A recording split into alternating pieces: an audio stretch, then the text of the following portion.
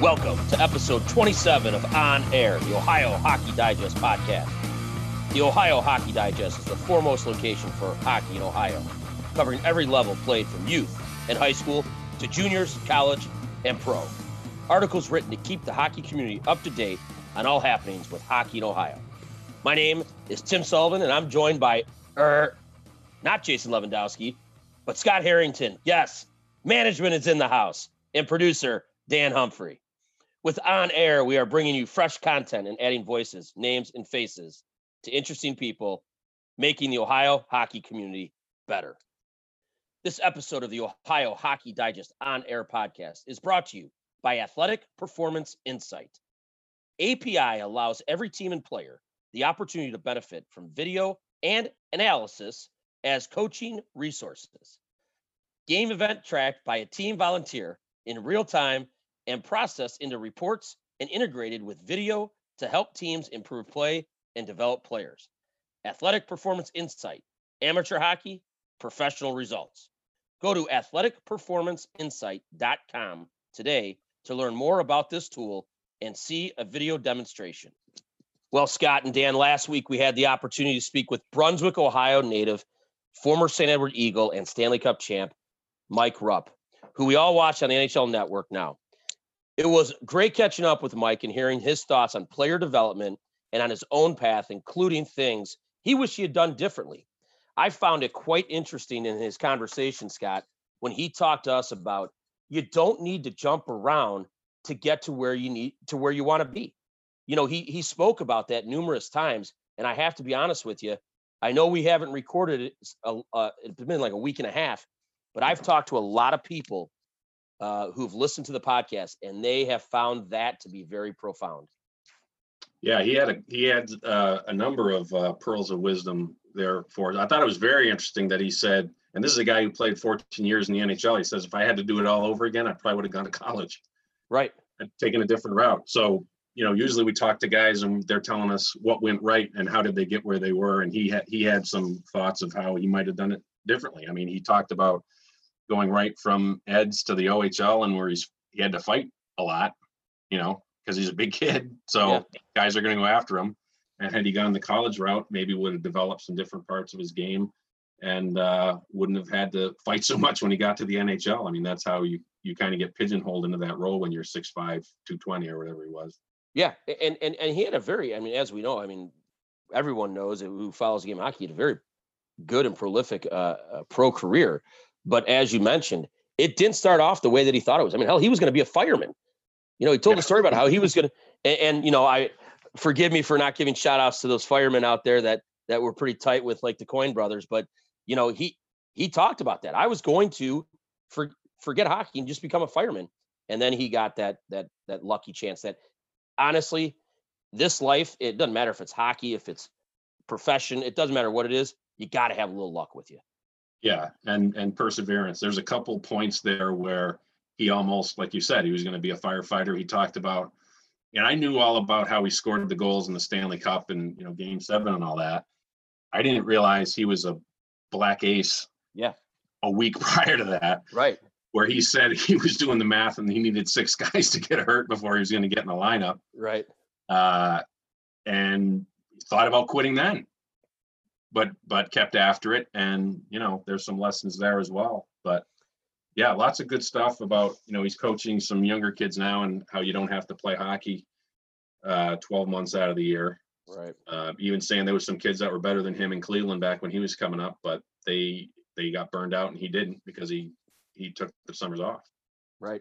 Played baseball in the summer, all that other good stuff.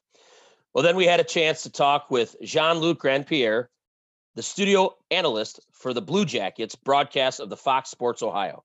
The Hypernator talked to us about being a part of the Blue Jackets from day one of the expansion team and his transition into broadcasting. What a great time to have Jean-Luc come on our podcast and talk when there's going to be an expansion team. And he talked us through his experience there. You know, we talk about, we talked to many guys so far about their draft day. What was it like when you got drafted? what was it like your first NHL game, this and that. Well, we actually had an opportunity to talk to a guy who, and when we talked to him, we did say this, a guy who wasn't wanted by a team and wasn't protected. And now you go to the expansion draft. I think it was interesting. We talked about how Vegas, hell, they had a lot of talent their first year, but I think a lot of it was the drive of those guys. They're professionals, and they were told that they weren't wanted. So what do guys and who are professionals do? Man, they put their nose to the grindstone and they get to work. And man, did they? And I think Seattle will have the same group of guys. Yeah, you look like a guy like William Karlsson, who the Blue Jackets unfortunately let go. I think it was 6 goals he scored his last year in Columbus, and then got 43 with the Knights. Now, obviously, he's getting a lot more ice time, quantity and quality of ice time, to go from 6 goals to 43. And things kind of self-corrected a little bit with him last year, going back to 27. But they had a bunch of guys that had career years their first year in Vegas, because now you get to play a lot more than you were previously. Right. I know same thing with Jean-Luc there. He was a regular player in the NHL for the first 3 years, I think, that the Blue Jackets franchise was around, and he was, a little bit further down the depth chart there in Buffalo. I have to say, I absolutely loved his story about his first NHL game when he was +4. He was gonna ask Dominic Hasek to buy his house. Yeah, great stuff. I listen to him talk and kind of going over some of these podcasts that we've done. It's honestly, the word funny is not the word, but it's funny to hear these guys who've played at the highest level talk about, the butterflies and the nervousness. We're talking about pro athletes here. And when we think about pro athletes, we think they're just so wired in that that's what they do. Right. Mike Rupp talked about it. Game 7, he goes down to get his snack, his pregame snack, and he's nervous as all heck. And he's talking about the guys who are like, whatever, it's just another game. And that's when he realized they're not going to worry about me. Yeah. They're going to worry about Scott Niedermayer. They're going to worry about, all these other players. So that's a great example of how your leadership group can affect the rest of the guys in the room with their attitude and how they're feeling. So, and I think Dan Bilesman talked about that too with his first NHL game. His knees were knocking. He almost fell over, and Yeah, that was the one that he said he was 10 feet away from Wayne Gretzky when he was tying his skates. First NHL game, you're 10 feet away from the great one, tying your skates, going, what the hell am I getting myself into here? So, well, hey, this week's going to be. No, go ahead. No, I was going to say, I left Jean-Luc Grandpierre. You guys talked about the poutine. I gave him a suggestion. There is an excellent one here on the west side of Cleveland. So I let him know about that. He said he was going to be up there that weekend, and if he had a chance, he'd check it out. I haven't heard back. So either he didn't check it out or it wasn't any good. I don't know. One of the other. Well, hold on a second here. You let him know. I asked him the question. What was my name? Skip? You don't let me know about this great poutine place? Oh, I missed that. I'll send it to you. I can't think of the name. It starts with, I can't think of the name of it. Now, was it Banter? Banter. There you go. Yeah. I think the COVID though got him. Oh. And it closed. Really? I thought I read that somewhere. I've been there twice.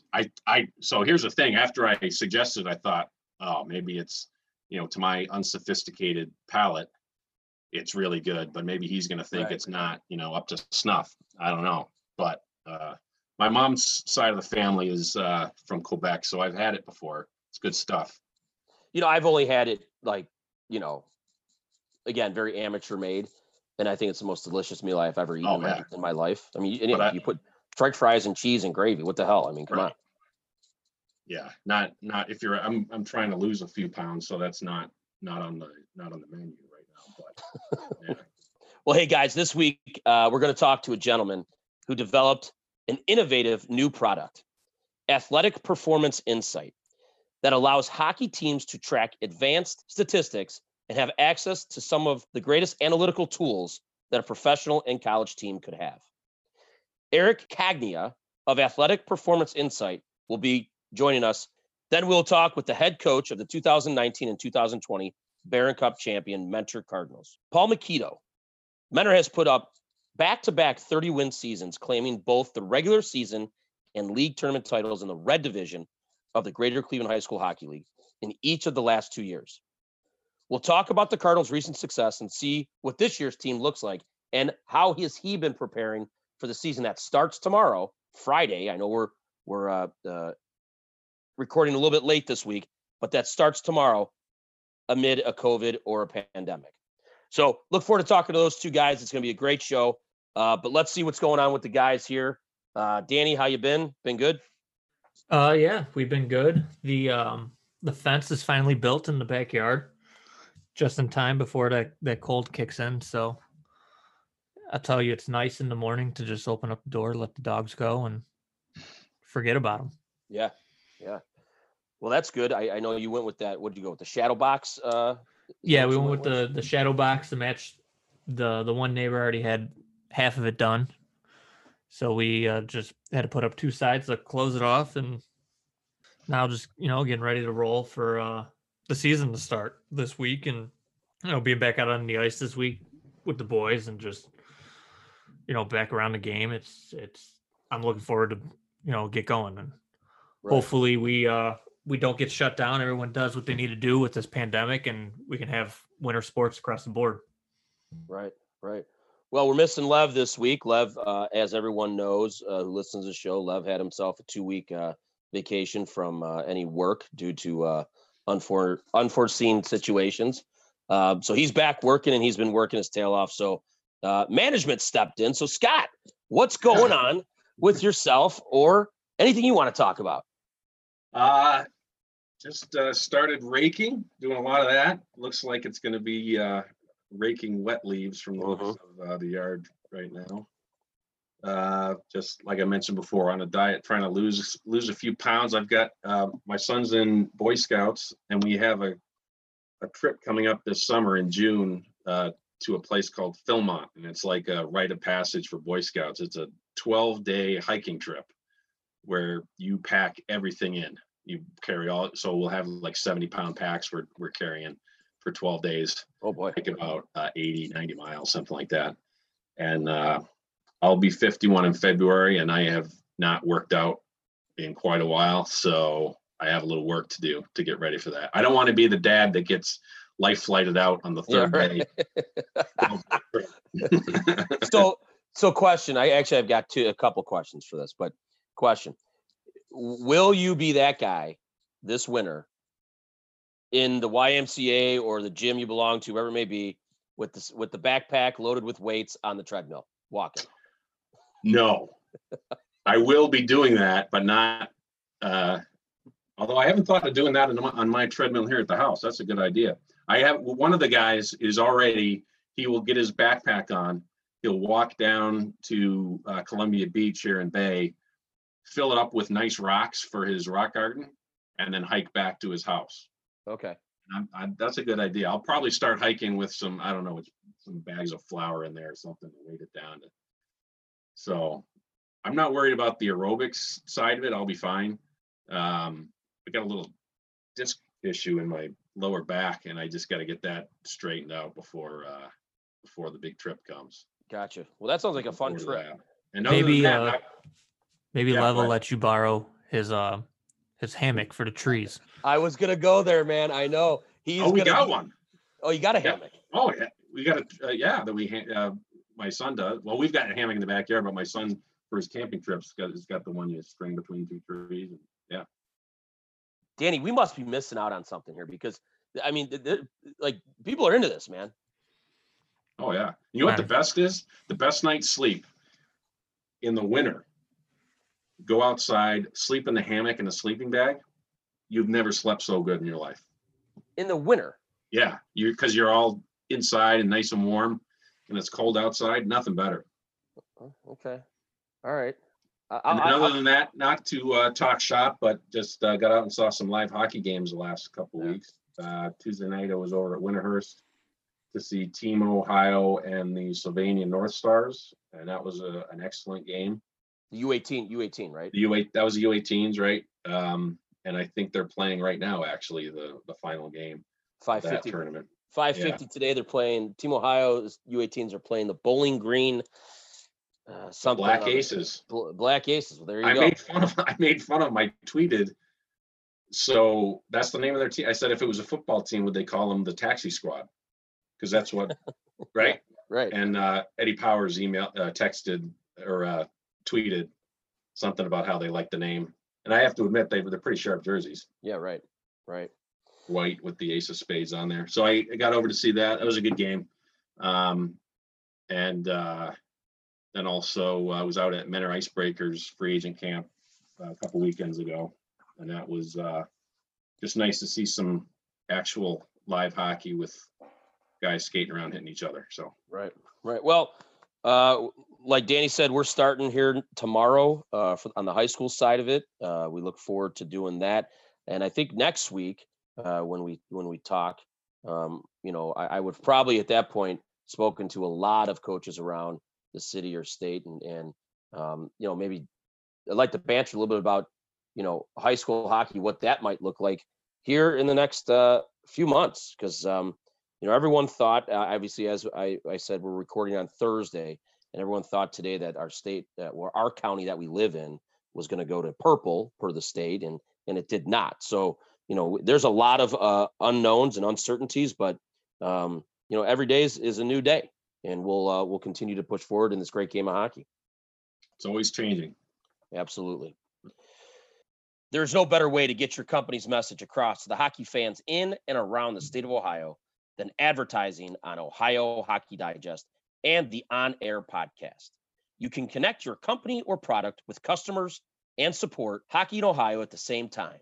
Contact Scott Harrington at 216-548-2345 or Scott at ohiohockeydigest.com.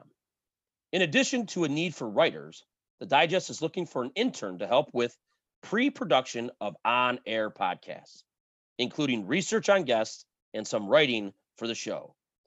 These are outstanding opportunities for a student with an interest in sports journalism or broadcasting. Email Scott at ohiohockeydigest.com and let us know you are interested. The NCAA announced 4 more years of Frozen Four and regional sites for the national tournament from 2023 to 2026. Tampa will get the Frozen Four in 2023. St. Paul is hosting in 2024, followed by St. Louis in 2025 and Las Vegas in 2026. I'd love to go out to Vegas for that in 2026. Pack the bags now, boys.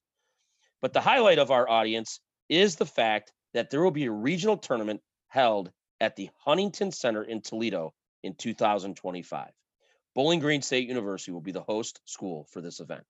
Huntington Center previously hosted a regional tournament in 2013. Host schools do not automatically qualify for the NCAA postseason tournaments. Paynesville native Declan Conway, the Menor Icebreakers' leading scorer last season, was traded to the top team in the Federal Prospects Hockey League the last 2 seasons, the Carolina Thunderbirds. Conway was thankful for the opportunity to start his pro career at home in Lake County, but is looking forward to joining the Thunderbirds. Yeah, I'm really excited. I definitely want to start a new chapter in life, and the Thunderbirds it's a good place to start, and they're a great team, obviously. Everyone knows that, and I'm just excited to get started. Icebreakers head coach Sebastian Ragno said he made the move, which brought 2 players back from the T-Birds to shake things up. We didn't see him quite where he was last year in our lineup, and thought that we'd kind of build up other parts of our lineup and move him along and, try to kind of recuperate the team and, almost hit a reset button heading into this season. I'm sure it's disappointing for the Icebreakers fans to see their hometown star traded, but in the big picture, there's a lot of positive things happening out in Menor Civic Arena with the Icebreakers. They are set to play their season opener December 18th and have tickets on sale now. I just posted a story on ohiohockeydigest.com yesterday. Encourage everybody to go take a look at that. During this time where everything at the higher levels, the pro and the college game is all shut down, everything's moving forward out there. They had a free agent camp. They had a dispersal draft. They've had some trades, lots of things going on, and they'll be starting their main camp the first weekend in December. Former Miami University head coach Enrico Blase a recent guest, and might I say, one of the best that we've had Fantastic. of the On Air podcast, has been hired by Providence College as the Associate Athletic Director for men's and women's hockey. He will also have responsibilities with the management of Providence College's Schneider Arena. I just have to say that when I read this online, I wasn't shocked. I was a little shocked because Rico talked to us a lot about him wanting to be back on the bench, right? This is obviously a management position for him. This is obviously right for him, which I cannot wish him best of luck. I'll be following him. The conversation we had that night was something that was so profound, not only for a podcast, but I have to be honest with our listeners. For me as a coach and me as a hockey person, really, really hit me hard and really hit me strong. I wish Rico the best of luck. I know he's going to be working with another Ohio guy, Nate Lehman, who's from Centerville, Ohio, who's the head coach of Providence College men's team, who's led them to the last, it's 6 straight NCAA tournaments, including a national championship in 2015. So, Rico, best of luck from myself personally, and also the On Air podcast. Yeah, it's an interesting hire. I guess, how would you like to be the head coach for a college team, and then they hire Enrico Blasi to be your boss? Well, I mean, so your first thought is something there, right? Yeah, your first thought is you'd be looking over your shoulder, but this he's young. He's been very successful there, so I don't think it's a situation where they're bringing him in as the heir apparent, to move Nate Lehman out. I wouldn't think. No, I don't know.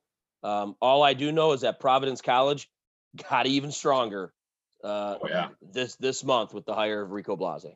And Schneider Arena, great place to see a hockey game, by the way. You guys know I went to UNH. We played down there in a playoff series. I went down to watch the game, and the front row of the seats on the glass, your feet are at the top of the boards. Ooh. So you're literally right, like the glass is right. Oh, it's unbelievable to see a hockey game there at Schneider Arena. Great place to see a game. That's great. The Ohio High School Athletic Association said winter sports are set to move forward as scheduled, but they also released some requirements. Of particular interest to me were these 2 bullet points, Sully. All those on the bench shall observe social distancing of 6 feet, and players who are not one of the 6 players on the ice and all bench personnel shall wear facial coverings. What's your understanding of those 2 rules? So my understanding of those 2 rules, and we have a meeting, a couple coaches, including myself, are on the Ohio High School Athletic Association Coaches Advisory Board. And we have a meeting coming up, and here's our situation with this. And to our listeners out there, I want you to understand that I understand this disease is real. The other guys on this Zoom know on a personal level. I lost my mother-in-law a week and a half ago to COVID-19, so I know it's real. Okay, but I also know that this disease attacks and it preys on certain people, the elderly with pre-existing conditions, and others with pre-existing conditions. So when I talk about what I'm going to talk about, I don't want our listeners to think that I don't think this is real. Okay. To observe social distancing of 6 feet or more on the bench it's impossible. So if the state of Ohio is going to say this is a requirement, well, then they might as well tell the coaches and the players, you're not playing this year, because we cannot follow that. It's impossible. You can't even do it. I think about our rinks in area. The rink with the biggest bench is Kent State. It's a college rink, and we still couldn't do it there, right? So then they say those players not playing on the ice, when they come off the ice, they have to be on the bench wearing facial coverings. Okay, I understand that. So I've always been, maybe you guys can tell me if I'm right or wrong, but I've always thought through this whole thing is that if you don't have a facial covering, you need to be 6 feet apart. So now they're one or the other, right? So now they're telling us to be 6 feet apart and wear facial coverings on the bench. So there's so much wishy-washy stuff. Now, I will be honest with you. I just bought 75 gaiters for my high school hockey program. They will wear them. They're half the size of a normal gaiter. They'll wear them on their neck. When they come off the ice, they can take 2 fingers, pull them over their nose, and they can wait for the next shift. Now, If they come off, they're getting a sip of water, they need to go back on, but they didn't get their gator up, they didn't get their gator up. We're going to try our best to follow the guidelines. But then I also asked the state of Ohio and the National Federation, you want our players to wear facial masks or facial coverings on the bench, but you don't allow us to take our face masks up or our helmets off on the bench. That's a penalty. Right. So these recommendations and these requirements that the state are putting out, again, I get it. I understand. However, like I go and watch my daughter play volleyball every week. When she's on the floor, they're playing. When she's off the floor, she sits 6 feet apart from somebody and they put masks on. Yeah. That's not possible for hockey. Yeah. So if we can't follow that, then the state of Ohio might as well just say now, we're going to postpone you or we're going to cancel the season. I don't know how else to say it. You know, I'm not sitting here saying that I'm not going to listen. I'm mandating that my guys wear facial coverings in the locker room at all times. Right. That's because if we do get a kid with a positive test, we don't have to quarantine the kid that's on the other side of the room. We'll probably just have to quarantine those two that's next to him. Mm. Right. Yeah. But how does that work when you're playing in a game? I don't know. What's USA Hockey doing about it? Because they're out there playing right now and no one's wearing a mask on the ice or no one's wearing a mask on the bench. Right. And you have to figure the people that wrote the rule know that hockey players are generally not going to be able to sit 6 feet apart on the bench when they wrote that. So you would think if it was not going to be possible, if they weren't going to allow some leeway, that the message would have been, we're not going to play hockey. Right. And again, people who wrote this rule also know that hockey players come off the bench and boom, right back on the bench as fast as they come on the bench. Right. You just don't. I mean, they could be sitting there for a minute and a half. They could be sitting there for 27 seconds. Yeah. You don't know. Right. I like I said, we're going to follow the recommendations, follow the requirements. Our guys are all going to have gaiters. They're all going to, when they come off the ice, if they're done getting, because they'll have their own water bottles, no cross-contamination water bottles, they'll be told, put the gaiter up. Now, it's going to be hard, Scott. I mean, I think about, I forget the guy's name, the guy that coaches the LA Rams, or I don't even know if they're called the LA Rams anymore. Yeah, the LA Rams, McVay. Okay, the head coach McVay for the football team. He's got a guy that they call him a get back guy because McVay's on the field the entire time, running around, right? And this guy's job, look it up to our viewers or to our listeners. Look at his job is to pull this guy back off the field so he doesn't get run over by the ref or something. He's a get back guy. Do I have to hire a guy now that just goes up and down the bench as a mask guy? Yeah, pulling up the mask.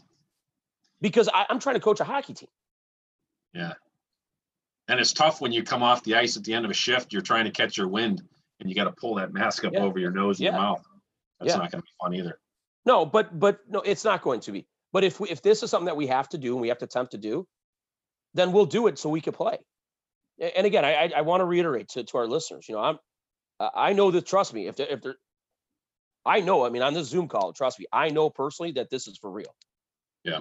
I mean, part of the big reason why we're recording late is because of my situation and my family. I get that.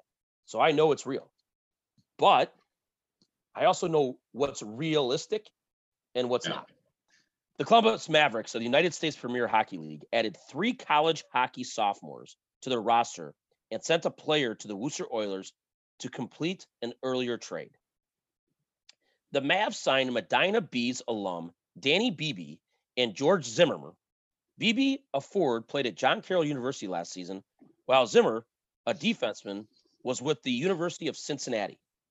Ohio University Division II defenseman Hayden Ripley, who played for the 16U AAA team for the Cleveland Junior Jacks, was also signed as a free agent. Beebe and Zimmer were in the lineup Saturday as former Mentor Cardinal Alex Toth turned aside 29 shots in a 6-2 Columbus win. Zimmer was happy to get back on the ice. I was interested in playing since we were not able to have a season the first semester, so I decided I'd be willing to play till December and, see what comes about that, and I also recommended Danny since we're good buddies, and he took him as well. And for right now, it's not permanent. We're looking to just see what happens. We don't know what's going to happen the second semester of our Cincinnati season, so we just got to wait and play it by ear. Columbus head coach and GM Nate Hadrahan saw some good hockey players sitting at home and was proactive. I'm trying to stay active and understanding what kind of that world looks like for the college kids, also for different levels and tiers of junior hockey, and just trying to do everything we can to put the best club on the ice we can. To clear some space on the roster, Columbus sent 19-year-old forward Colby Slate to Worcester. Slate is a native of Jamestown, Ohio, and Dayton Stealth alum. The Erie Otters announced that defenseman Artem Kulikov, Erie's second-round pick in the 2020 import draft, has committed to the team and completed an OHL standard player agreement. Kulikov, a 6'2", 176-pound defenseman, served as an alternate captain for his Spartak St. Petersburg U17 squad and posted 40 points in 29 games played last season to lead all defensemen in scoring in the Russian U17 league.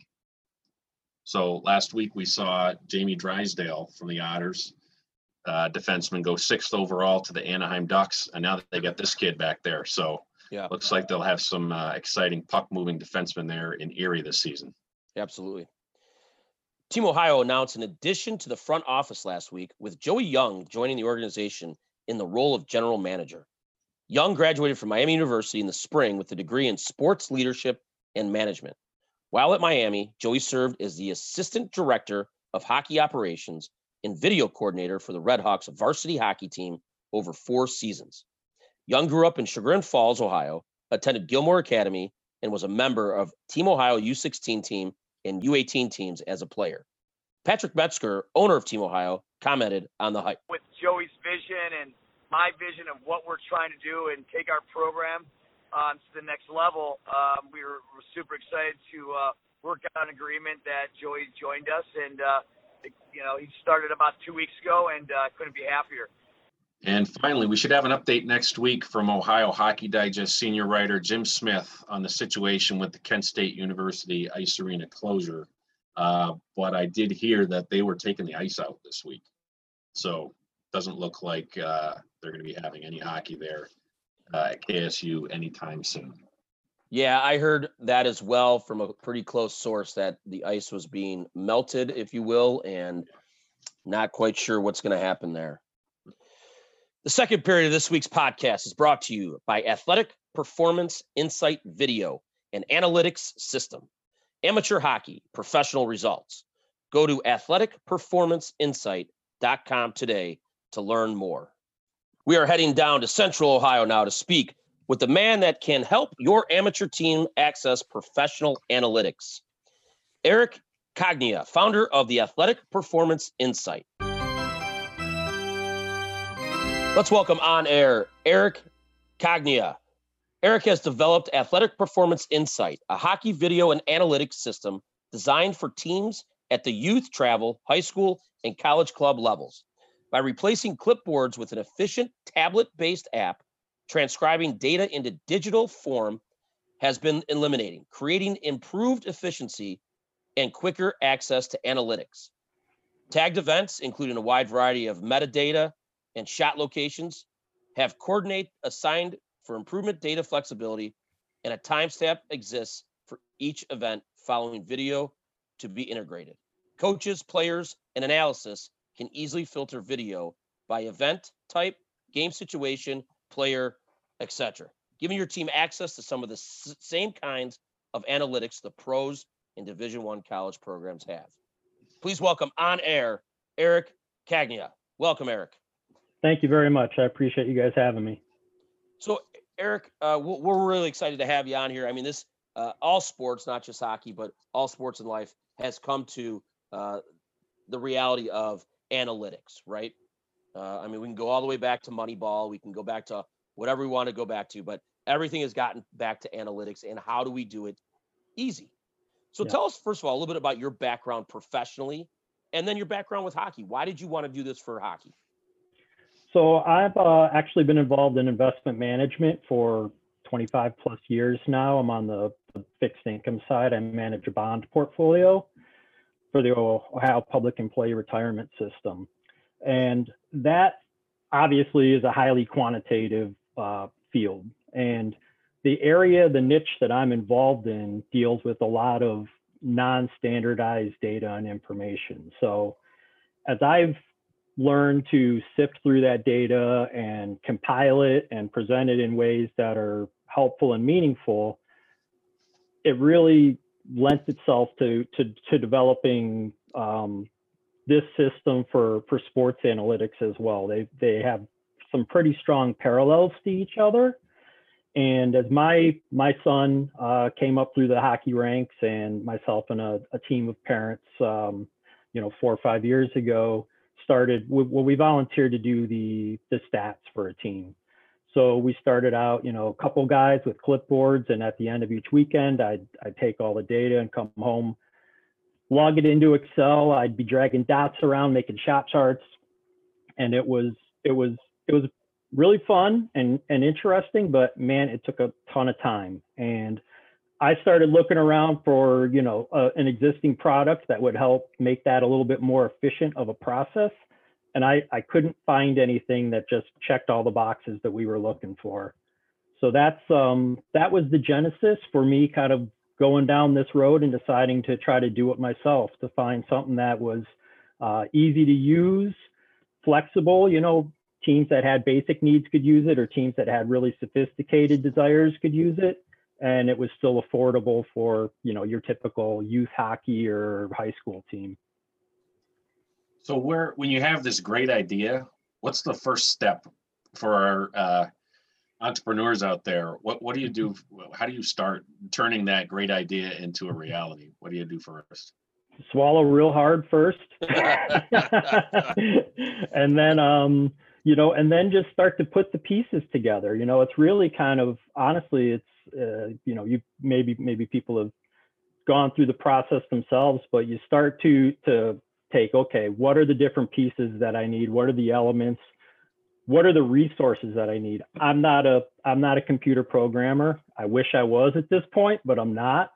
So, it's finding the right people to partner with in that regard, and then trying to, do it in a thoughtful process where you're not spending extra money, you're not backtracking and doing things improperly. So, it's kind of mapping it out, but you're always going to, have to go back and do some things over, or you get feedback and say, okay, what I thought was a great idea, 10 different people have told me, no, that doesn't work very well. And then you have to rethink it and go back and figure out a new way to tackle the problem. So that's really the first step, is just thinking about the pieces and finding the right people to partner with, and then, slowly starting to build the product and get feedback and make sure that it's meeting the needs that you think it is.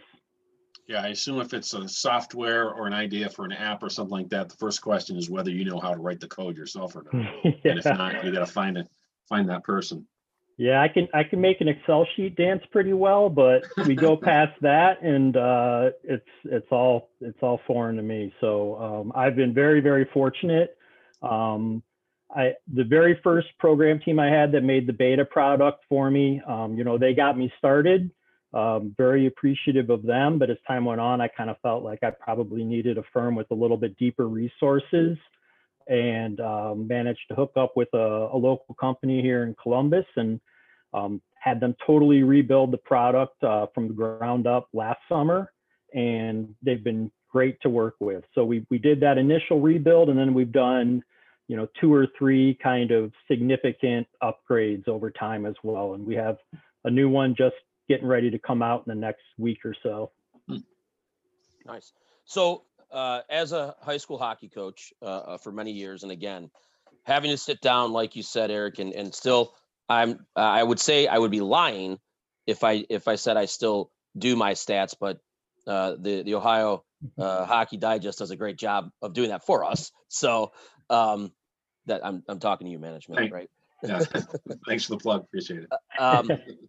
But I still do the pen and paper, or actually pencil and paper, because I make a ton of mistakes. So walk me through, and our listeners, how does this work? Yeah. What's the data input? What's the reports? What's the videos? Because everything's videos these days. Everything's all. Can you just walk us through how this works? Absolutely. So there's really two pieces to the system. There's a website, and then there's an app, a native app. You'd go to Apple Store, or Google Play Store, and download it onto a tablet. First piece, you start with the website. You go in, you set up your organization, establish your teams, build your roster out. A really important step at that point too is, as a team, deciding what information do I care about. One of the big goals of mine was not to have this kind of very forced box that made teams track stuff that they don't care about, but I only want teams to get what they need. And that might not even be a consistent set of data from one weekend to the next. Maybe coaches are looking and saying, hey, we're having a really hard time breaking out of our zone. Let's track that this weekend and see if we can start to look at some patterns here and what our problems are. The other hand, you may have teams that want that consistent set of data. It's all good to me. I just want teams to get the information that they need and they care about, and at the level of detail that they need as well. So once that's all set, you build your schedule, and then you would refresh the app once you have it downloaded, and you have your full schedule on the tablet at that point. You'd select a game, and there's three taggers embedded into the app. There's a primary one, the event tagger, but just to talk about the other two super quick first, there's a time on ice tagger, exactly what it sounds like. If you're a team that really wants to get down into the weeds and look at maybe some of those advanced analytics like a Corsi or something like that, where you need time on ice by player, there's an app for that. That's part of the app. Very simple, just binary state. As players come onto the ice, you toggle them on. As they come off, you toggle them off. The other piece, pretty simple actually, but it's a video tagger, what we call it. And really all that does is create timestamps. And what I'm trying to do there is allow coaches to be able to locate plays that aren't, kind of a standard tagged event. So in other words, it might be a back check, or it might be a really nice play where someone supported another player down low. Coach say, hey, that's great. I'd love to be able to show the team that on video. Just simple button, it's kind of broken up. Good play, bad play, offensive zone, neutral zone, defensive zone. Tap one of those buttons and it creates a timestamp. So now, instead of a coach going back and filtering through the video and, spending 10 minutes with all the kids sitting there, getting more and more restless, they can go right to those plays and pull them up and not waste time. So those are kind of the two ancillary taggers. The main one is what we call our event tagger, and that's really the core of the system. And if you can picture it, like most, back when I used to do the clipboard thing, probably what you've seen, it's set up something like that. You've got a rink on the tablet, you've got some buttons on the bottom, shot, miss, block shot. At the top, you've got face-off information. And then you're just using your finger and tapping along to record the different events. So for instance, you have a shot by our team, you'd be shot button, place on the ice, the number of the player that shot it. That event is saved and it moves along. And you can, as I mentioned, you can really set it up to get as detailed as you want. So in other words, maybe most teams only care about the shot location. Maybe some teams really want to know the result of the shot. Do we have guys that are just firing it straight into the goalie's chest from 40 feet out, time after time after time, never creating any rebounds or difficult situations for the other team? Well, they can go ahead and they can set a different level of detail and track that result. So it would be a shot, it resulted in a rebound, or it resulted in a frozen shot, or frozen puck, etc. Another example would be face-off information. Instead of just having win or loss, or you can track, players that get kicked out as well.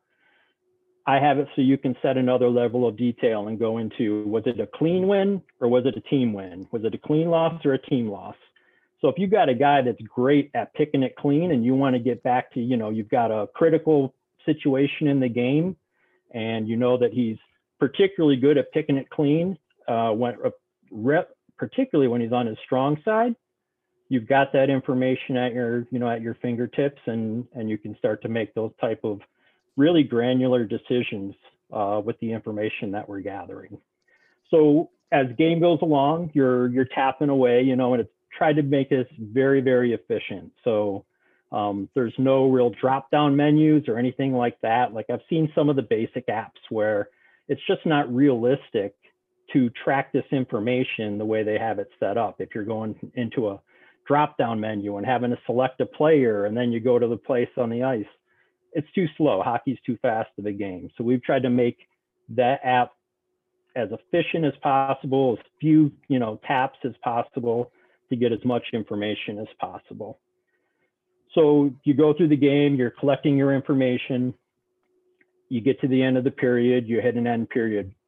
If you're, say, a high school team or a college club team, and you have a coach that wants to see that information between periods, at that point you can upload the data, and all the reports that we have that you would normally look at, most teams probably at the end of the game, are available between periods there for coaches to get a look at how the team's doing.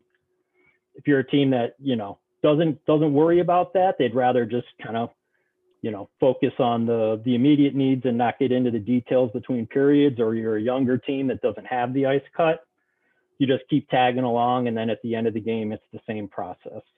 At that point, you just need an internet connection, you upload the data, and immediately all those reports are available.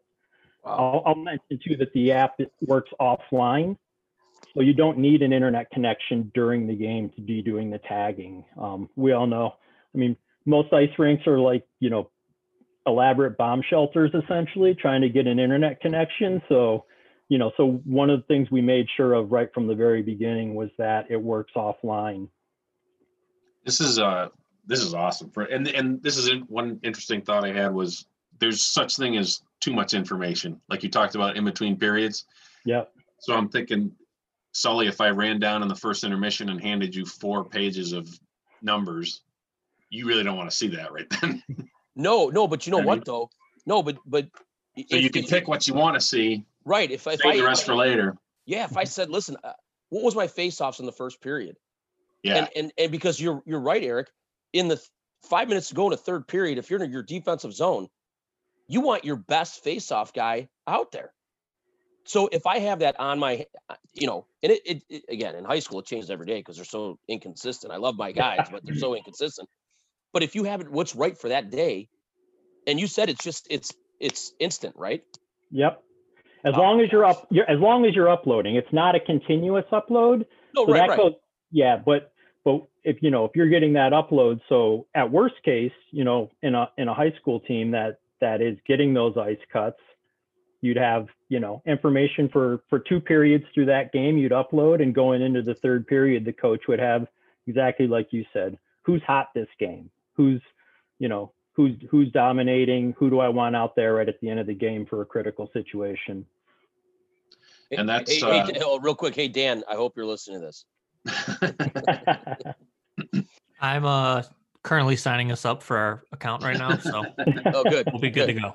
All right, good. And we got to get a printer in the locker room too. So I actually have an unnamed team that is exactly working on that right now. That's fantastic. That's the plan, is to get a couple portable printers and be able to hand the sheets to their coaches as they walk in between. Wow. Now, Eric, let me ask you a quick question. If a coach is on the bench, or let's just say if we're going to get to 2020, and let's say the coaches have tablets, right? Like small handheld tablets. Can that information be shared? Absolutely. It comes down to, you need to have that internet connection to upload the data. Okay. So, that's the question is, how good is your rink? Some rinks are great. They're fabulous for getting that internet connection and having connectivity. Some,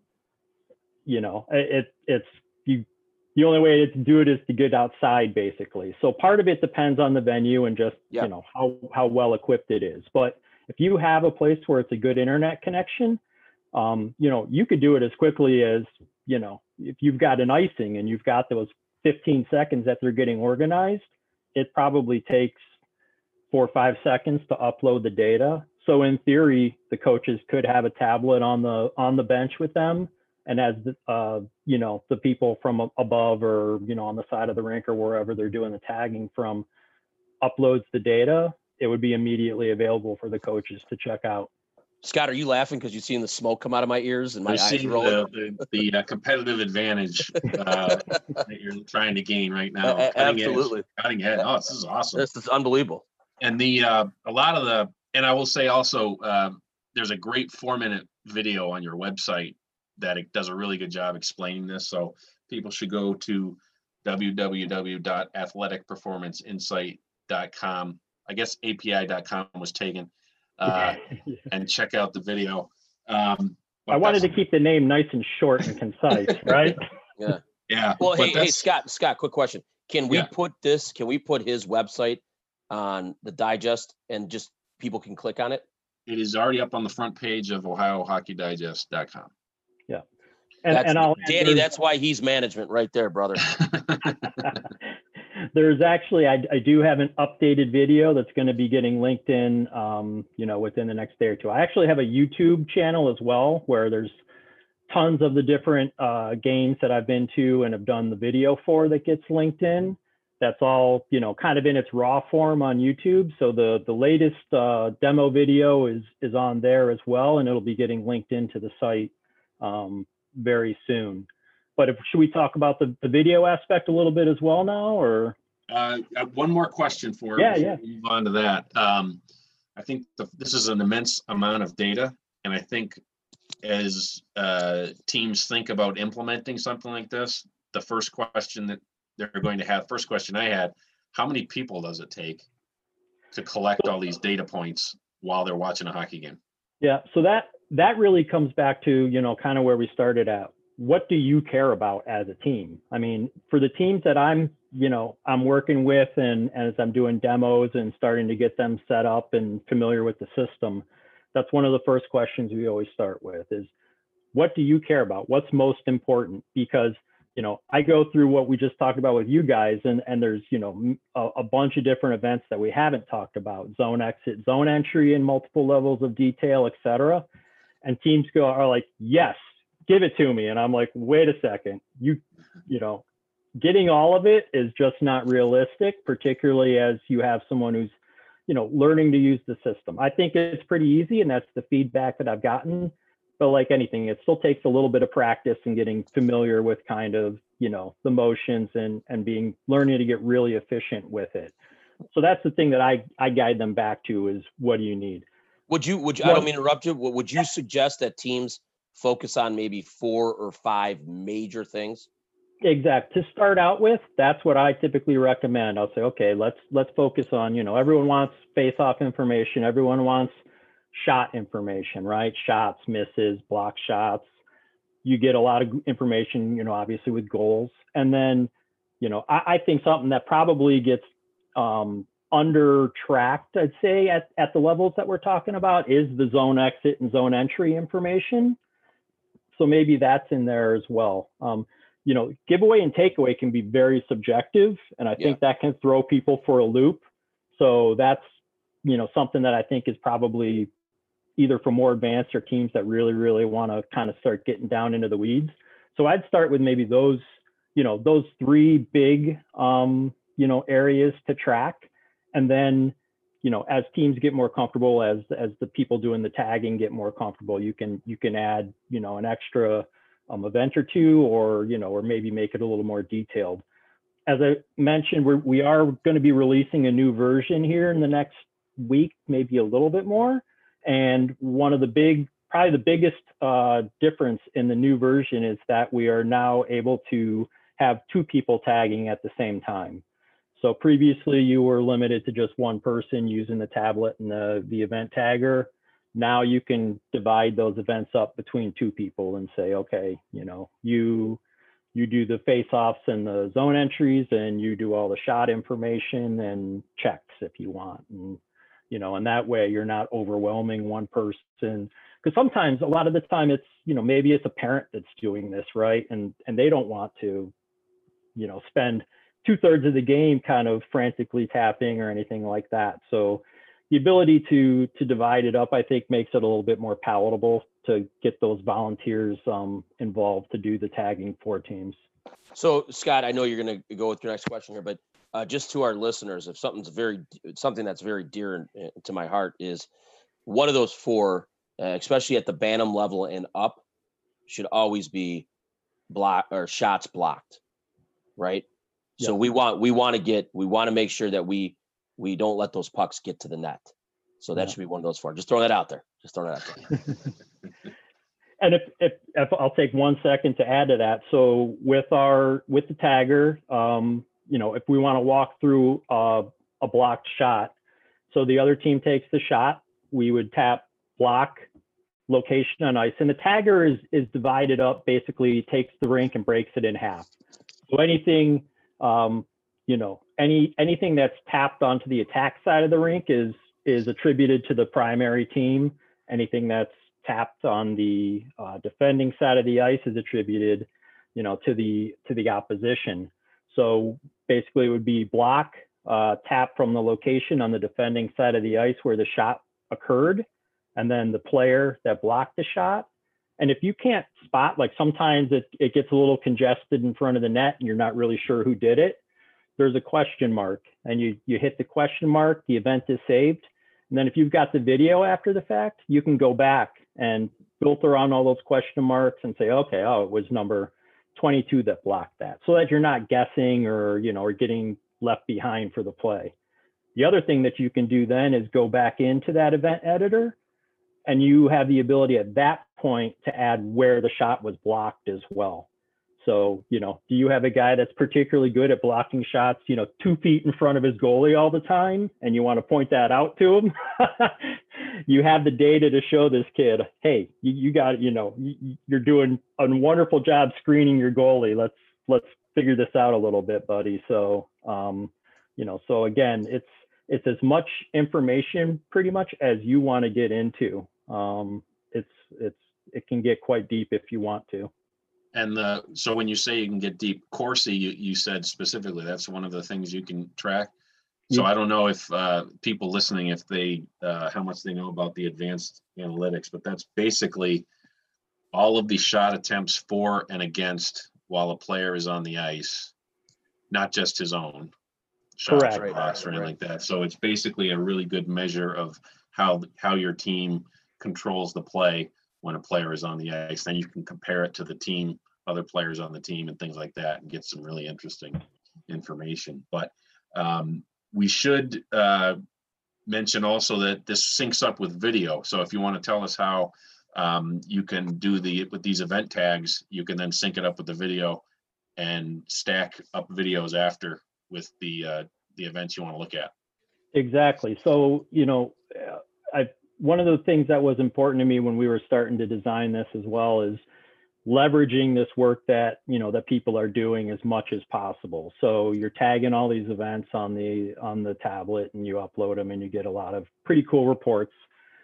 But how else can we use all that information? And the fact is, as the fact that you're doing it digitally allows you to create these timestamps, right? So every event that you're entering has a timestamp to it as well. And I'm talking the global clock, not the game clock. I mean, game clock is great, but that's really, for our system, just the label. It just kind of tells you when it occurred in the game. It's not going into any calculations or anything like that. So what we do is our system is integrated with YouTube right now. We'd love to expand that, and we're looking at that. And our hope is that as time goes on, that we're able to utilize additional video sources. But for right now, it is integrated with YouTube. So a team would take the game video, upload it onto YouTube. Most people are probably familiar with that, that share link that you can get. You go back into the website and paste that link into the game information. And at that point, what it does is automatically integrate with all of those different event tags that you've been taking. So as a kind of an example, let's say the game started exactly at 7 p.m. and somewhere in the second period, exactly at 8 p.m., a shot was registered. The system knows to take that video then and fast forward it, exactly 1 hour to that point in the video so that you can go right to that event. And there's a wide variety of filters. So you can really, you can use them one at a time. You can look at team, you can look at event type, game situation, player, etc. So if you wanted to say, show me all of our face-offs while we're on the power play, you set those filters, hit search, and the list of the 10 or 12 face-offs you took while you're on the power play of that game appear to the right, and then you can just go right through them and show them to the kids. We do have the ability also you can have up to 3 video angles linked in that sync up. So you have one larger screen and then 2 smaller ones, and you can toggle between them. So what I've generally done is just use goal cams. So I'll throw up, select some GoPro type cameras behind the goals. So my primary angle is usually that center ice one that pans back and forth. And then you've got those goal angles as well. So you can particularly obviously for goalies, if you want to have them, look at their angles and, and if they're staying nice and high or sinking back into the net, it makes it really easy for them to go through all the shots that they've faced. What's the first step for a team out there that's hearing this and is saying, wow, that's pretty exciting, I would like to give that a try? What should they do? So I'd say start by visiting my website. All my contact information is on there. It's set up right now, like we said, it is, absolutely free for everyone to use this season. I want to get people out there using it, for all the youth teams out there, the high school teams, even we have some college club teams that are committed, providing we're all playing hockey in January still. I would just want, given the challenges that we're all facing with COVID right now, it just made sense to me to get this out there, get it for free, get people using it, continue to get feedback and improve the product. So my information is on there. You can be self-sufficient on there. You can go and register your organization and your team, but I'd love to hear from you and find out the different people that are interested in this and what your backgrounds are. If you're already using something and want to change it up, or you've never used anything before, and I'm here as a resource. So contact me. I can help get you set up and talk about, again, going back to what's important to you. What's the best way to set this up to meet your needs? Well, Eric, you talked to us a lot about I'm going to use the word your product, but to us, I mean, this is an aid. I mean, this is going to get hockey players, coaches, and teams better. I understand we call it a product, but I think we should also call it an aid as well, because it is something that is going to improve everyone that's involved in hockey. So as a coach and also as a big fan of hockey, we thank you for that. Whatever that light bulb that went off, that's you need to do this. We are going to benefit from this for sure. I can't suggest anymore to people out there to get on your website, check it out. I know for a fact that the team that I coach, we will be utilizing your product here, your aid. I appreciate that. I'm really feel lucky to have come this far.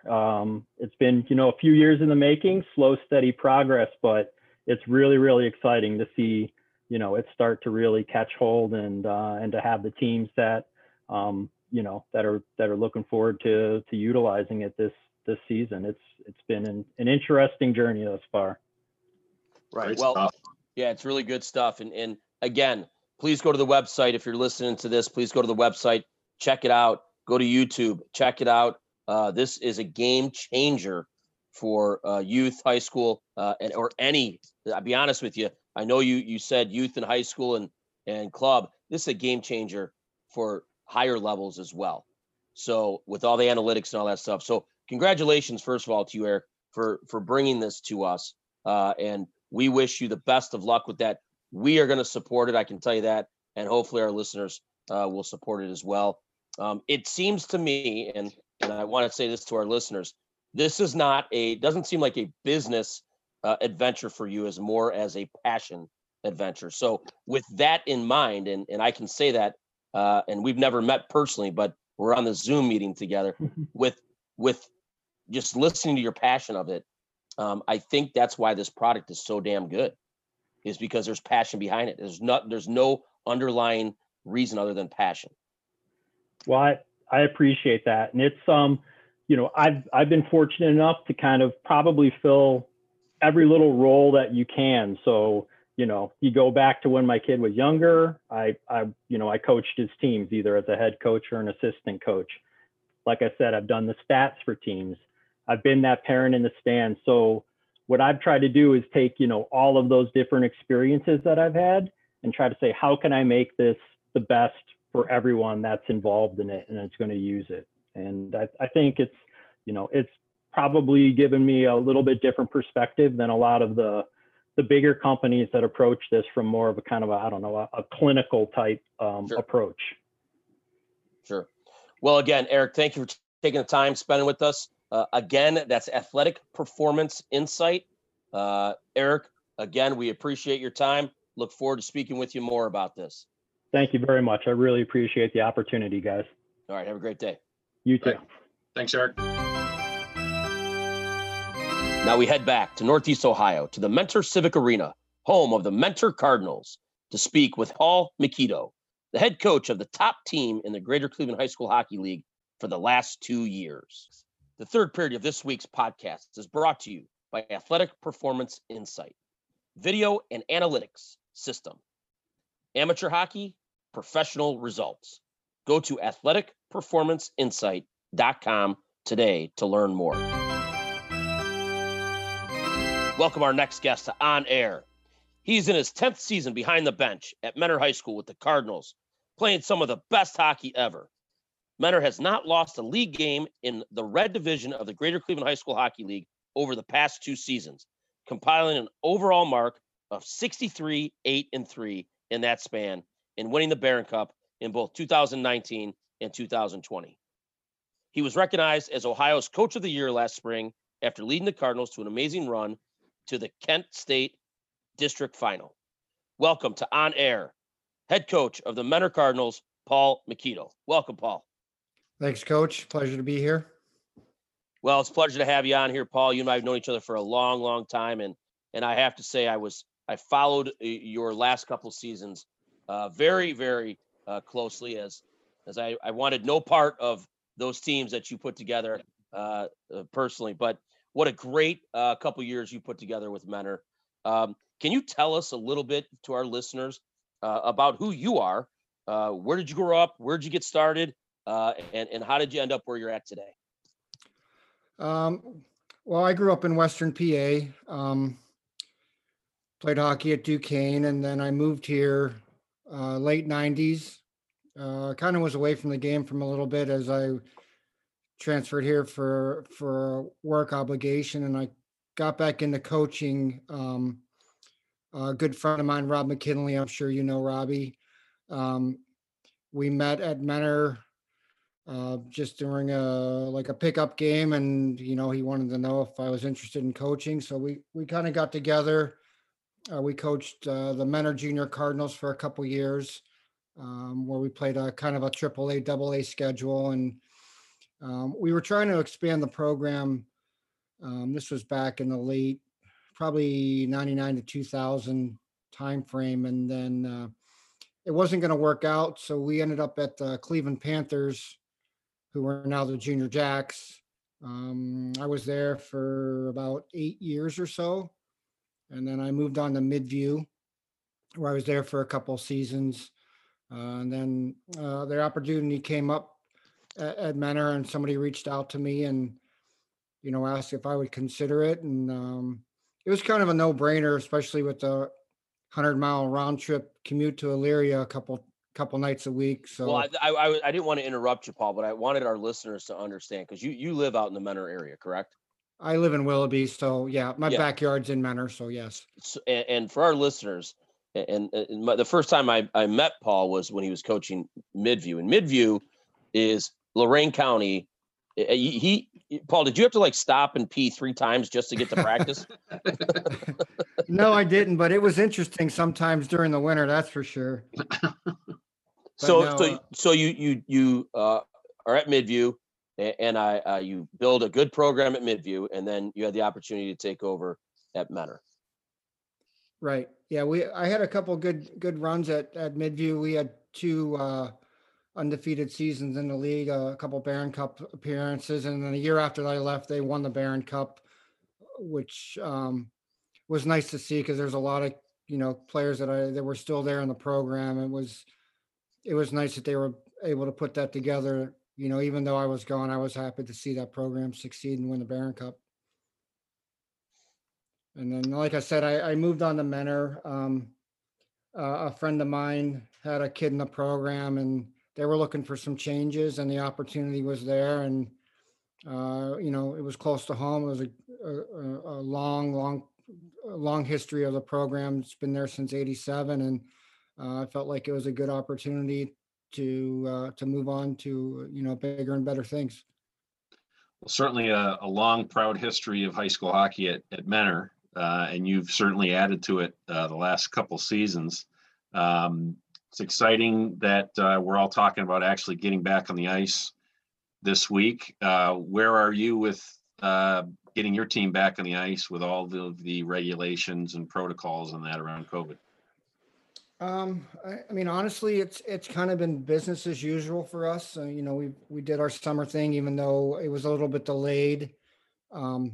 We took advantage of the OHSA and giving us the extra time to be on the ice with the kids in August. And, we skated once a week, worked out twice a week off ice. So, my guys they're primed and ready to go, to start tomorrow. And, we gave them 3 weeks off at the beginning of September. I just kind of wanted to see how, the dust settled with the COVID and everybody getting back to school. And fortunately for us, to this point, we've been unaffected by that, physically or anyone being sick. So I guess that's a positive.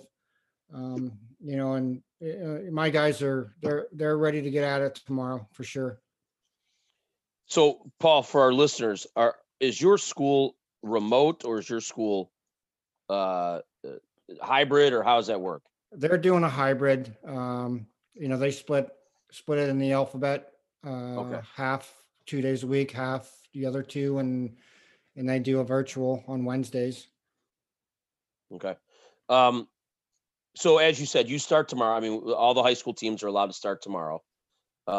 When do you guys, for our listeners that don't know, we're allowed to start scrimmaging after a few days. When is your first game? Like, when are you guys going to get right after it again? Typically, no. I usually don't like to do that. I usually like to go for at least a week before we play a game. And then we'll scrimmage Shaker right off the bat next Saturday. We'll do varsity JV scrimmage back to back. It's a good way for us to get a feel for where we are, and we got some holes to fill and see who's ready to make the jump to to the next level. Right. So actually, from coach to coach, let's talk about, we received a pretty interesting email yesterday or 2 days ago about some recommendations and requirements that will be asked to follow with the state of Ohio. And in the front end of this podcast, we talked about it at the news, social distancing on the bench, mask wearing on the bench when the players come off. I gave a pretty, I would say, candid statement, Scott. Won't you agree that I'm a firm believer that this disease is real, but I'm also a realist that in the game of hockey, I don't know how real it is that, since we're not allowed to take our helmets off and our face masks up. And Paul, we didn't talk about this, but you've done a lot of reffing in your life as well. So how can we do this most effectively and safely at the same time? Not only for COVID reasons, but also player safety on the bench with pucks are flying. Right. And I saw the email when it originally came out. It was late last week, I think it was. And I expected there to be some pushback from members of the coaching community, which I think there was. Yeah. I mean, honestly, this year I've probably been on the ice already for 25 to 30 games as an official, and you know, with youth and some junior games, and you know, the coaches are wearing masks behind the bench, obviously, but the players are not. You know, they're masking up coming in and leaving the facilities, but I thought it was an interesting move by the OHSAA. But I spoke with my AD, and it, you know, it's about the optics, and you know, it is safety, and I get it, but I don't know how we're going to manage it. I spoke with my guys today, and I think we're going to go the route where, you know, in addition to the neck guards that we now wear, we're going to probably do like a gator style face covering where they can kind of just pull it up quickly over their mouth and nose while they're on the bench. And, you know, when it's time to go out, they can choose to either pull it down or just play with it. Yeah. You know, it's going to be an interesting dynamic, to say the least. You know, and hopefully it's the right solution for us. I mean, I don't know what other teams are going to do. I'm not sure how you're going to address it with your guys either, but well, I'm going to do the same thing. And I spoke at the beginning of this podcast is, you know, we're going to go with the Gator style as well. And I'm going to heavily advise, but I talked to Scott and Danny earlier in this podcast about, you know, the realistic of a guy coming off the ice, having to take his glove off, having to put the mask up. If we're not, I mean, even if we are going to use the Gator style, you can, I mean, what about those guys that wear the bubbles? I mean, it's hard to get your hands in there, right? Right. So then they have to take their face mask unhooked up. And if they unhook their face mask up, that's a dangerous situation if a puck goes flying. But I'm same way with you, Paul. I'm telling my guys, we're going to gator up. We're going to get it up as fast as we can. But if you come in, you're getting a sip of water, and you go back out, and you don't get your gator up, well, that's just the way hockey works.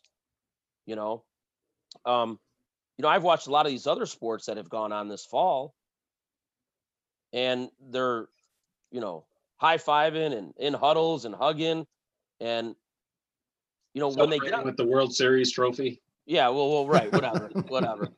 You know, and it's just, to me, it's, and I want to keep telling our listeners, man, I know this disease is real. Like, I'm not saying it's not, but we also have to be realistic in how, if we want sports, we want hockey, how can we do it? Because this doesn't seem realistic to me. You know, it doesn't at all. So, I mean, we're going to do it because we have to do it, right? I know, Paul, you're going to do it because you have to do it, and we're going to, because I know how you coach, and that's the way it works.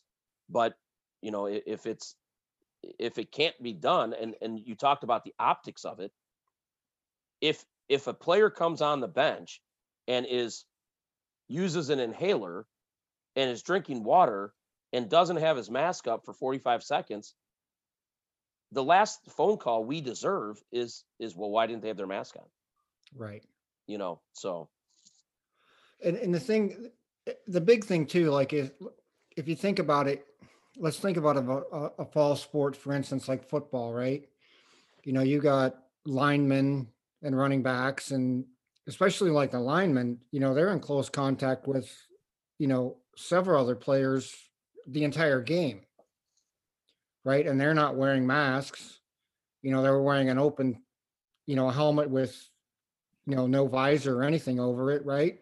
Kind of the same situation. And then when they go to the bench, you know, they put the gator up, or they're supposed to. I mean, I haven't been to a high school football game this year, but yeah, they put their gaiters up or their face masks on the sidelines, right? Sure. So, but I mean, I don't know. It's going to have to work. It is what it is, but you know, and the thing too that there's a question mark is, you know, some of the rinks we play in, I mean, there's barely enough room on there for, you know, 3 or 4 coaches, and your guys, how is it going to be possible for them to be socially distanced on a bench? It just doesn't. It can't be done. I mean, Winterhurst is very tight. With the benches there. I mean, fortunately for us, we have pretty wide open space, and then there's room behind the benches to stand if we have to go to that. Right. But I mean, the problem is, and I'm sure people didn't think of it this way. So, you have a group that's on the ice for 5 guys, and then you have 5 more that are at the ready. So are you going to have to keep shuffling guys around from one side of the bench to the other? I mean, that's a lot of things to manage in the course of a hockey game, just because our game moves so quick. Yeah. No, I agree. I mean, I think I said earlier, I think the only benches in the entire Cleveland area, and I would venture to say the state, because we played in a ton of rinks, would be Kent State, because it's a college bench, and they're huge. Right. But they're melting their ice. So we can't utilize that.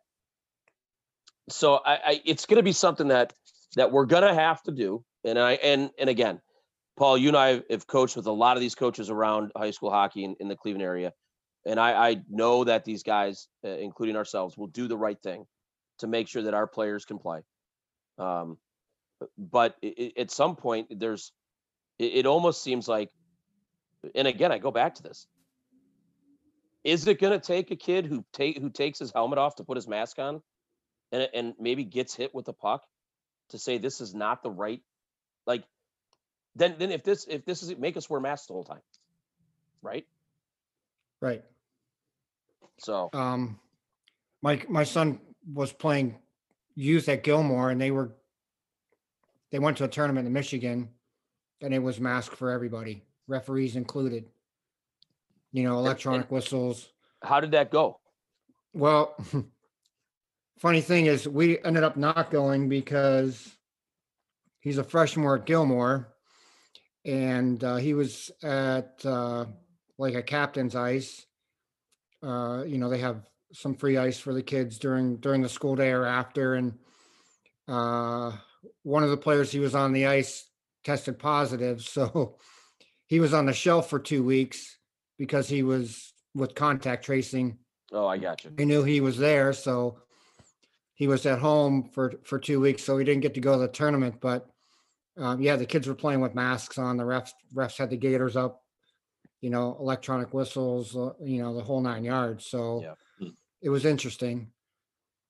Gotcha. And he skated with his with the intent of going like a couple practices before, and he said, "Dad, it was unbelievably hot. With the hot air blowing like right on your face the whole time." So he said it was, he was fine, but it was kind of a pain in the butt. I mean, to be honest with you. And I have, and we got some correspondence with an email with John Malloy, who I have the utmost respect for, and John wrote in one of the emails that if we have to wear masks, then we have to wear masks, and I would agree with John if that's the case. But I go back to what you're saying as well, because I think we're all in the same boat, that it's what's best and safest for everybody, not just the kids or us, but everybody in the rink. But I go back to what you just said, Paul's. How can all these other sports? My daughter plays varsity volleyball, and she's two feet from somebody at the net from the other team. Right. So I just think we have to have uniformity, and hopefully we can get there. And I quite honestly, I thought maybe it was going to be a little lax with the fall sports because they're typically all outside with the exception of volleyball. Mm-hmm. Right. So it's a lot easier for them to have their spacing from one athlete to the next. But, you got basketball coming up, you have wrestling, hockey, swimming, gymnastics, right. All of it.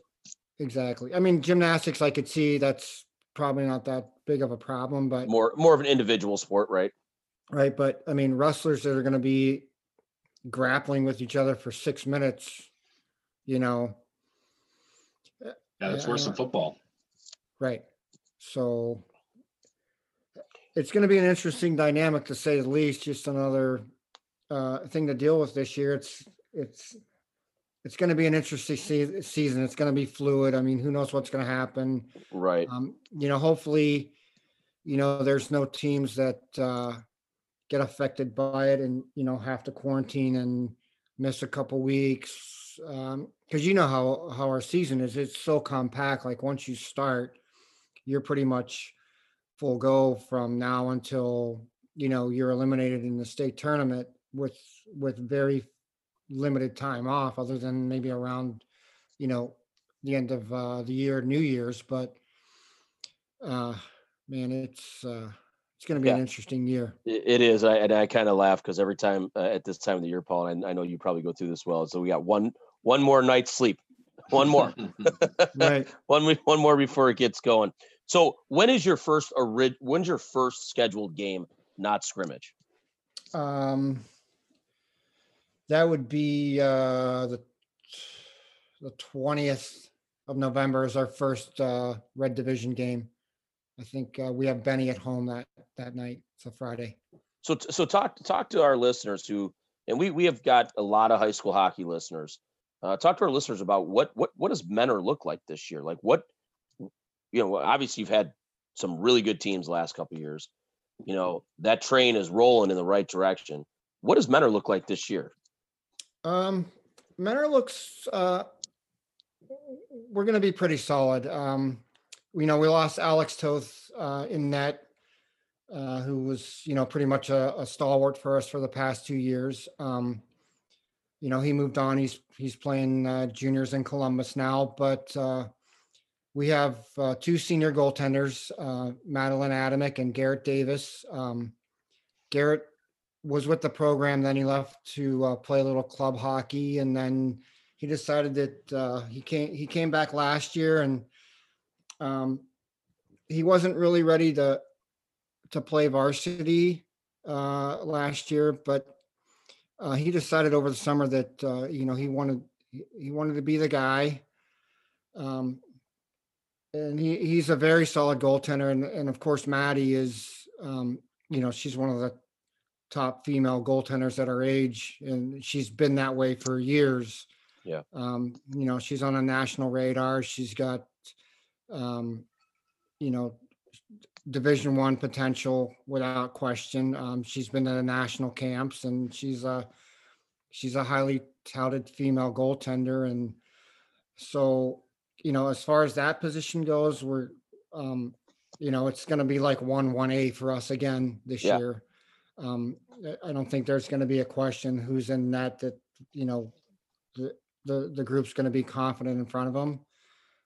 We took a little hit losing Kyle, who set our all-time scoring record last year for the career with 208 points he's finished with.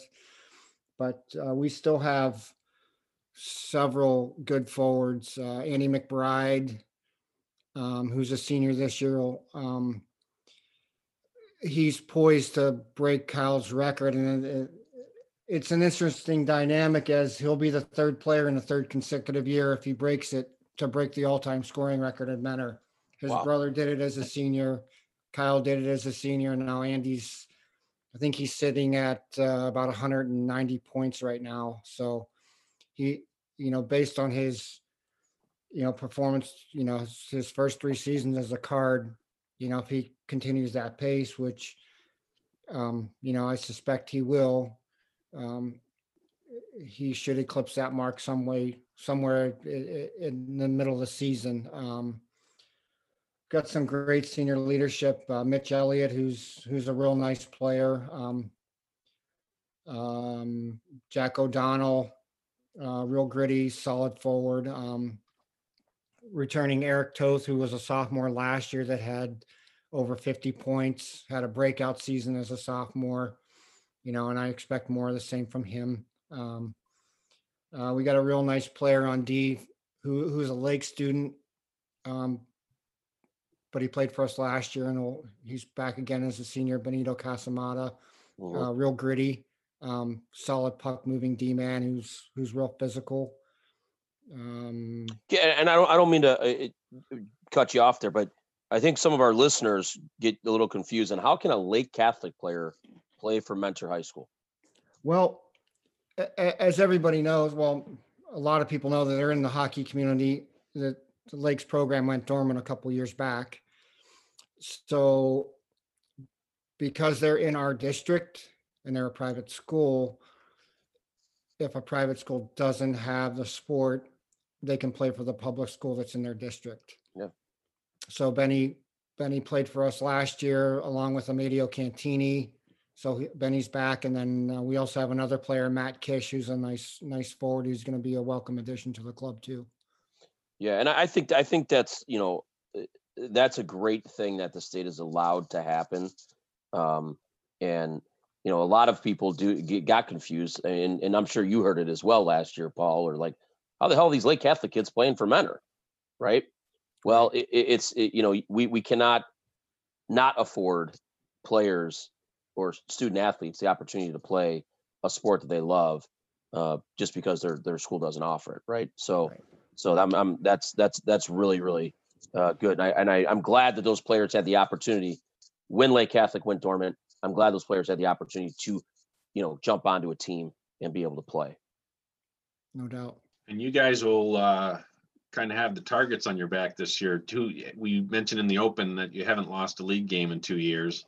So do you think you're one of the teams that your opponents are going to circle on the calendar and get up to play?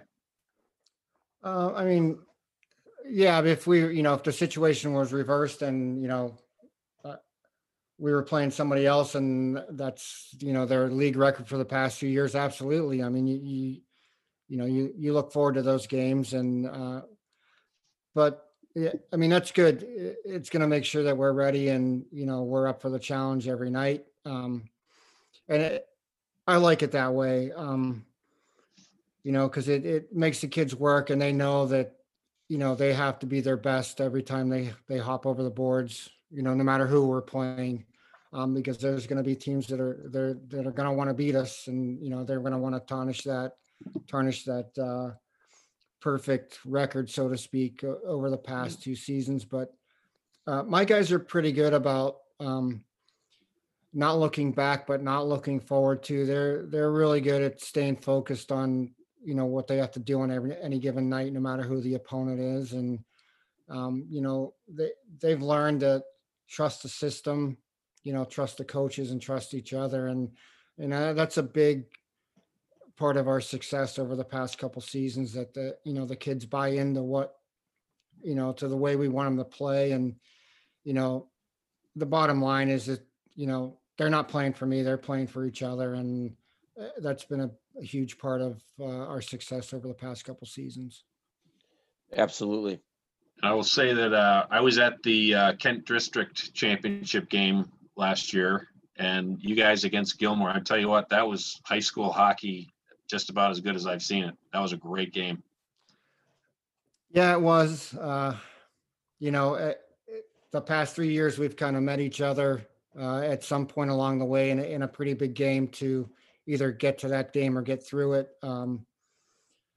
It was a daunting task, and we thought we were prepped and ready, and things were looking good for the first period or so, or half the first period. We did exactly what we wanted to do. We wanted to score first, and to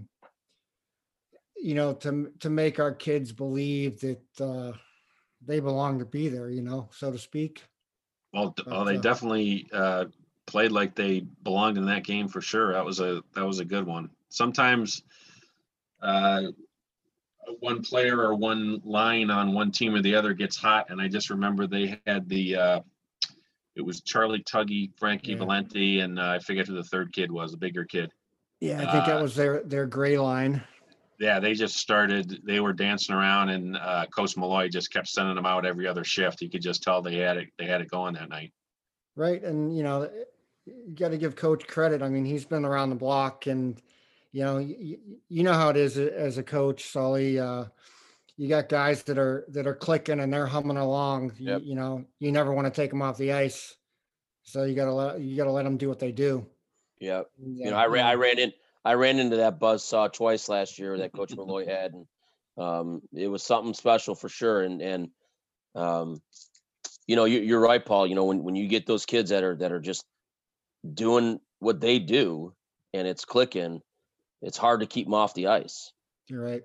And listen, we've all been on that side where those kids have been clicking. We've all been on the other side too.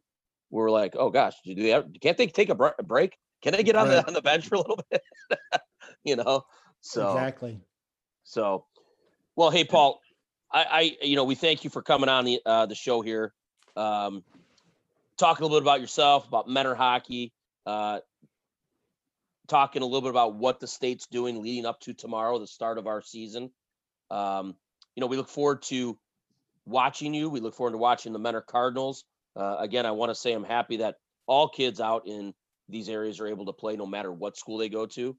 But thanks for sharing your story and stuff with Mentor hockey. And hopefully we'll be talking to you at the end of January and February, leading up to a Barron Cup and a state run. Without a doubt, thanks for having me. I appreciate it. I'm glad I was able to get together with you guys and do this. And, hopefully for you and I and the rest of the Cleveland hockey community, we get to play a full season and, we get to crown a state champion this year. Absolutely. All right, Paul, stay safe and good luck this year. You too. Thank you. Thanks, Coach. Buddy. Take care. Well, Scott, what a great show we had today. Able to speak with Eric and Paul. And I'll tell you what, speaking with Eric, the Athletic Performance Insight program, and I'm not a program guy. And anyone who knows me knows that I have trouble logging on to email, let alone programming, right? But the program that Eric has put together for Athletic Performance Insight was blowing my mind. And again, you guys are laughing at me. My wheels are spinning on how we can get almost real-time data to help our teams grow.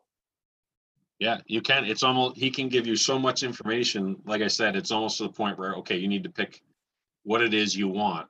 So there's not a lot of noise. There's so much there. You can pick and choose what you want to focus on, what do you find valuable. And the whole thing with analytics, that could be a whole other show in itself. Like how coaches. Well, I'm definitely not going to be on that show. I can tell you that. You guys would lost me at the word analytics. Trust me. But I can't even pronounce the damn word half the time. But what is the value? How do you use it? I think you could have 20 different coaches and they would all use it differently. But I think that, some people get criticized for relying on it too much. Like, well, the numbers the guy handed me a spreadsheet that says I'm supposed to do this. So that's how I'm going to start deploying my players and that. Right. You don't have to do that. It's not unlike when they have scouts do cross-checking. It's just having another piece of information that's either going to verify what you thought you were seeing, or it's going to disagree with what you thought you were seeing and make you look at it again. So it's just extremely valuable. And I tell you what, I talked to Eric on the phone, I don't think it was more than 3 weeks ago, and it's further along than when I talked to him on the phone. Like that Corsi stuff, I'm pretty sure when we spoke 3 weeks ago, it didn't do that. Okay. And then he said he's got another update coming out next week. So he's really building on this thing, and it's great. It's like, it's not just for pros or big time college programs. Anybody can use it. I think the big challenge is just collecting all those data points. If you think about watching a hockey game and everything happens so fast and you're tapping away like crazy, just trying to record everything that happens. That's I think the biggest challenge is finding someone on your, a parent or an assistant coach or manager or whatever that you trust can collect all that data accurately. But once you have it, there's a lot you can do with it. Absolutely. And then we had an awesome conversation with head coach of the Mentor Cardinals, Paul Makito. And I've known Paul for a long time, and not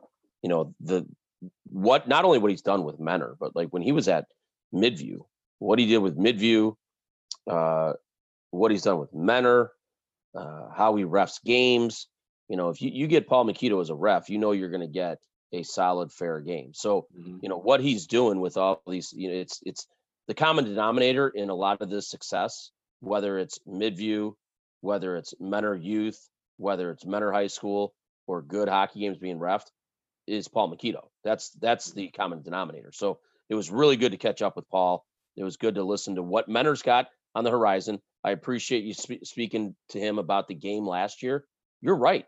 Menor High School deserved to be in that game. Oh, they were right with him. Absolutely.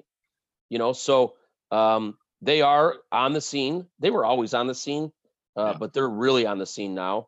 And again, like he reiterated, I hope we do have a season moving forward. Well, ladies and gentlemen, that closes the book on episode 27 of On Air. Thank you to our guests, Eric Cagnia of Athletic Performance Insight and Menor Cardinals head coach, Paul Makito. Check us out next week when we'll talk to the News Herald sports writer, Chris Lilstrong, and Wendy Brown, director of the Cleveland Lady Barons. You can find the On Air podcast at www.ohiohockeydigest.com with full episodes and archives, as well as a list of future guests. You can also subscribe to On Air on Spotify and Apple Podcasts. Continue to grow the game as best as we can. This is On Air, the Ohio Hockey Digest podcast. See you, management. The pleasure is to blame. Ain't no difference what you say.